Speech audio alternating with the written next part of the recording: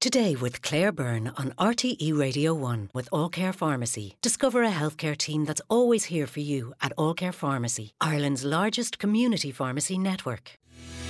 Today with Claire Byrne on RTE Radio 1. SEO Trot, Matilda, the BFG, the Twits, all much loved titles by Roald Dahl that have delighted and intrigued early readers here for decades. Now, that announcement last week by an English publisher to republish his books, removing some language that could now be deemed offensive, sparked controversy, and that controversy led to a compromise where the revised text will be published alongside the originals, giving readers a choice. So is this a modern day overreaction, or is essentially a realignment of loved stories to reflect the reality of our diverse world? Well, I'm joined from Cork, our Cork studio, by Elena Ryan, who's CEO of Children's Books Ireland. Good morning, Elena. Good morning, Claire. You've been looking, I know, at the list of words and phrases removed or changed in the Roald Dahl's book. So what do they include? Well, there are hundreds. So the full list was published by The Telegraph in an article called The Rewriting of Roald Dahl. And in terms of themes, there have been moves away from gendered terms and ideas. So things like boys and girls, husbands and wives, ladies and gentlemen. Language to do with mental health, so being mad or crazy. Language to do with being fat, specifically fatness being bad. And similarly, language around colour, specifically blackness being associated with badness. So black cloaks, black figures, black faces, little black eyes, things like that. There's also been some language around slavery removed. There were a couple of instances in Matilda and in SEO Trot, and language around violence. So things like people exploding have been removed. Mm-hmm. Now, we know that there has been so much chat and controversy around this. The British Prime Minister weighed in, Salman Rushdie weighed in. What's your own view on the changes, Elena? Should the books be reworked or just be allowed to fade from view, or should people just have a choice as to whether to read them or not, sanitised or not? Well, it's fascinating how many people care about children's books this week.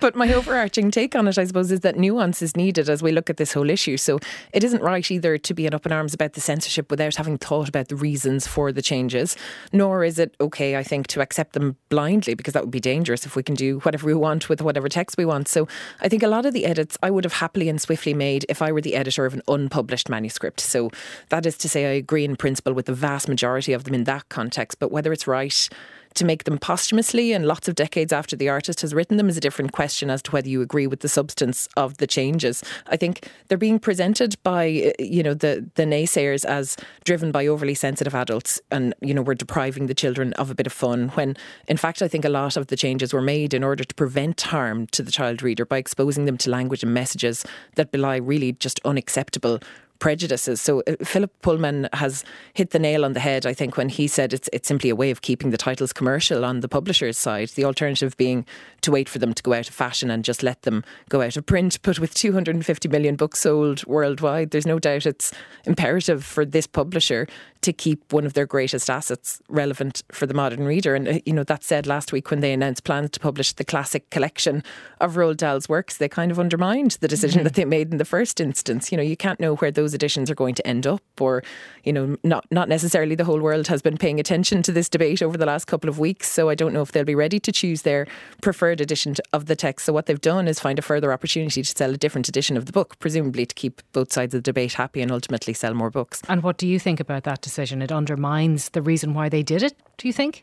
Yeah, it does slightly. I mean, the other thing that Phil Pullman really stressed was that there are a huge amount of incredible other writers out there, and it's something that we see an awful lot, is that parents naturally and with some sense of nostalgia will look to Roald Dahl and to Enid Blyton, to the things they read as children, because they haven't read a children's book in a couple of decades. So, those are the books that people reach for, and a lot of my professional life is spent telling people that there are other options out there and directing them to reading guides or resources on our website to show them what else might be out there.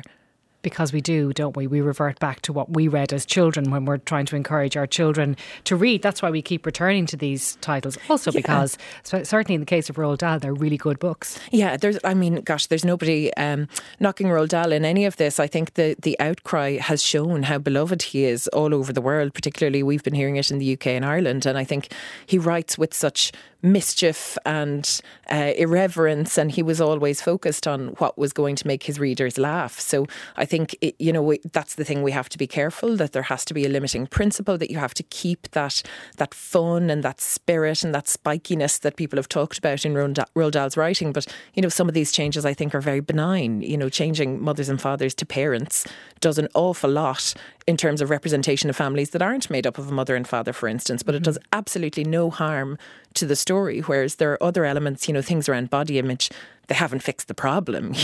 Bruno Jenkins, the little boy in The Witches, gets turned into a mouse by the Grand High Witch, and they no longer say, here's your little boy, he needs to go on a diet. So they've cut out some of that sort of toxic diet culture stuff in there, but there still is the Augustus Gloops and those fat characters who are the subject of ridicule. So I think we do well to look to modern books and modern writers as an alternative as well to the classics. And you say some of the changes that they made, in your view, they're a bit pointless. Give us a couple of examples of those, Elena. Yeah, some of them seem to be senseless. So Horrid Old Witchy Woman changed to Horrid Old Woman in George's Marvellous Medicine. I'm not sure what the objection is there. Likewise, Ouch changed to maybe that will brighten up those horrid brown teeth of hers, changed to maybe that'll brighten up her smile. So there are certain things that... And I suppose some people might have a genetic condition which leads to them having brown teeth. Would that be an explanation for that one? Potentially, and I think there's probably an awful lot around disability as well. In The Witches, they no longer say that their feet were,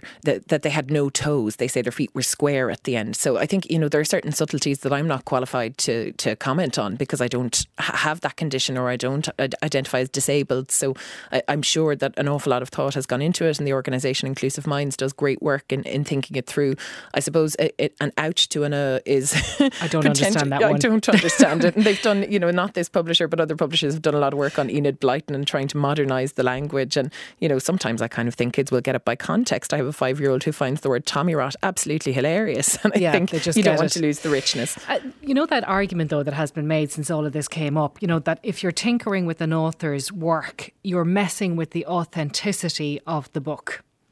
Yeah, and they've put a disclaimer at the start of the new editions to say, words matter and the wonderful world of Roald Dahl can transport you to different places. This book was written a long time ago and we regularly review the language to ensure it can continue to be enjoyed by all today. We see the same thing at the start of Disney films, in terms of Aladdin and things like that, where they'll flag where there's potentially an offensive stereotype. But Roald Dahl edited himself in his own time. The Oompa Loompas, for instance, are now people rather than little men, but previous to being little men there was a real racist undertone to that. They were effectively slaves from Africa and coal black people with broad grins in the illustrations. So I think the books have evolved even in Roald Dahl's time.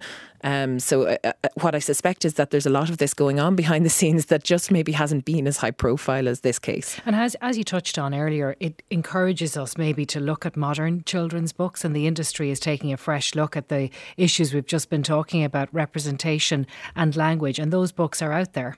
Yeah, very much so. And, we're looking at evidence out of the UK, particularly where we're seeing an increase in the number of children's books published featuring a minority ethnic character. So up from 4% in 2017 to 20% in 2021. Now, main characters are only up from 1% to 9%, but that is changing. And, we do a lot of work at Children's Books Ireland to celebrate the books that are out there. So if people are looking for kind of more modern views of the world, I'd say, it's a huge question to answer, what books are good. But take a look at our Free to Be Me reading guide, which is all about diversity and inclusion. We wanted for every child to be able to see their lived experience in a book, whether that was a child of colour or a child with a disability or a child with autism. And for children in communities that are less diverse, to be able to have a window into other people's experiences that might be quite different to their own. So, this Thursday is World Book Day. It's a day to get kids picking up books and maybe trying something new. Mm-hmm. So, all primary schools should have had their tokens for each student to claim a free book, and secondary schools can get their digital tokens. But if you're looking for something modern and current and excellent, the KPMG Children's Books Ireland Awards shortlist was announced just last month, or earlier this month, I should say. Okay. And there's some phenomenal books on that are maybe a bit more representative. And Elena, children'sbooksireland.ie is a great resource as well for recommended reading lists. Elena Ryan, CEO of that organisation, thank you for joining us. We'll take a quick break before the news. Text 51551 today with Claire Byrne on RTE Radio 1.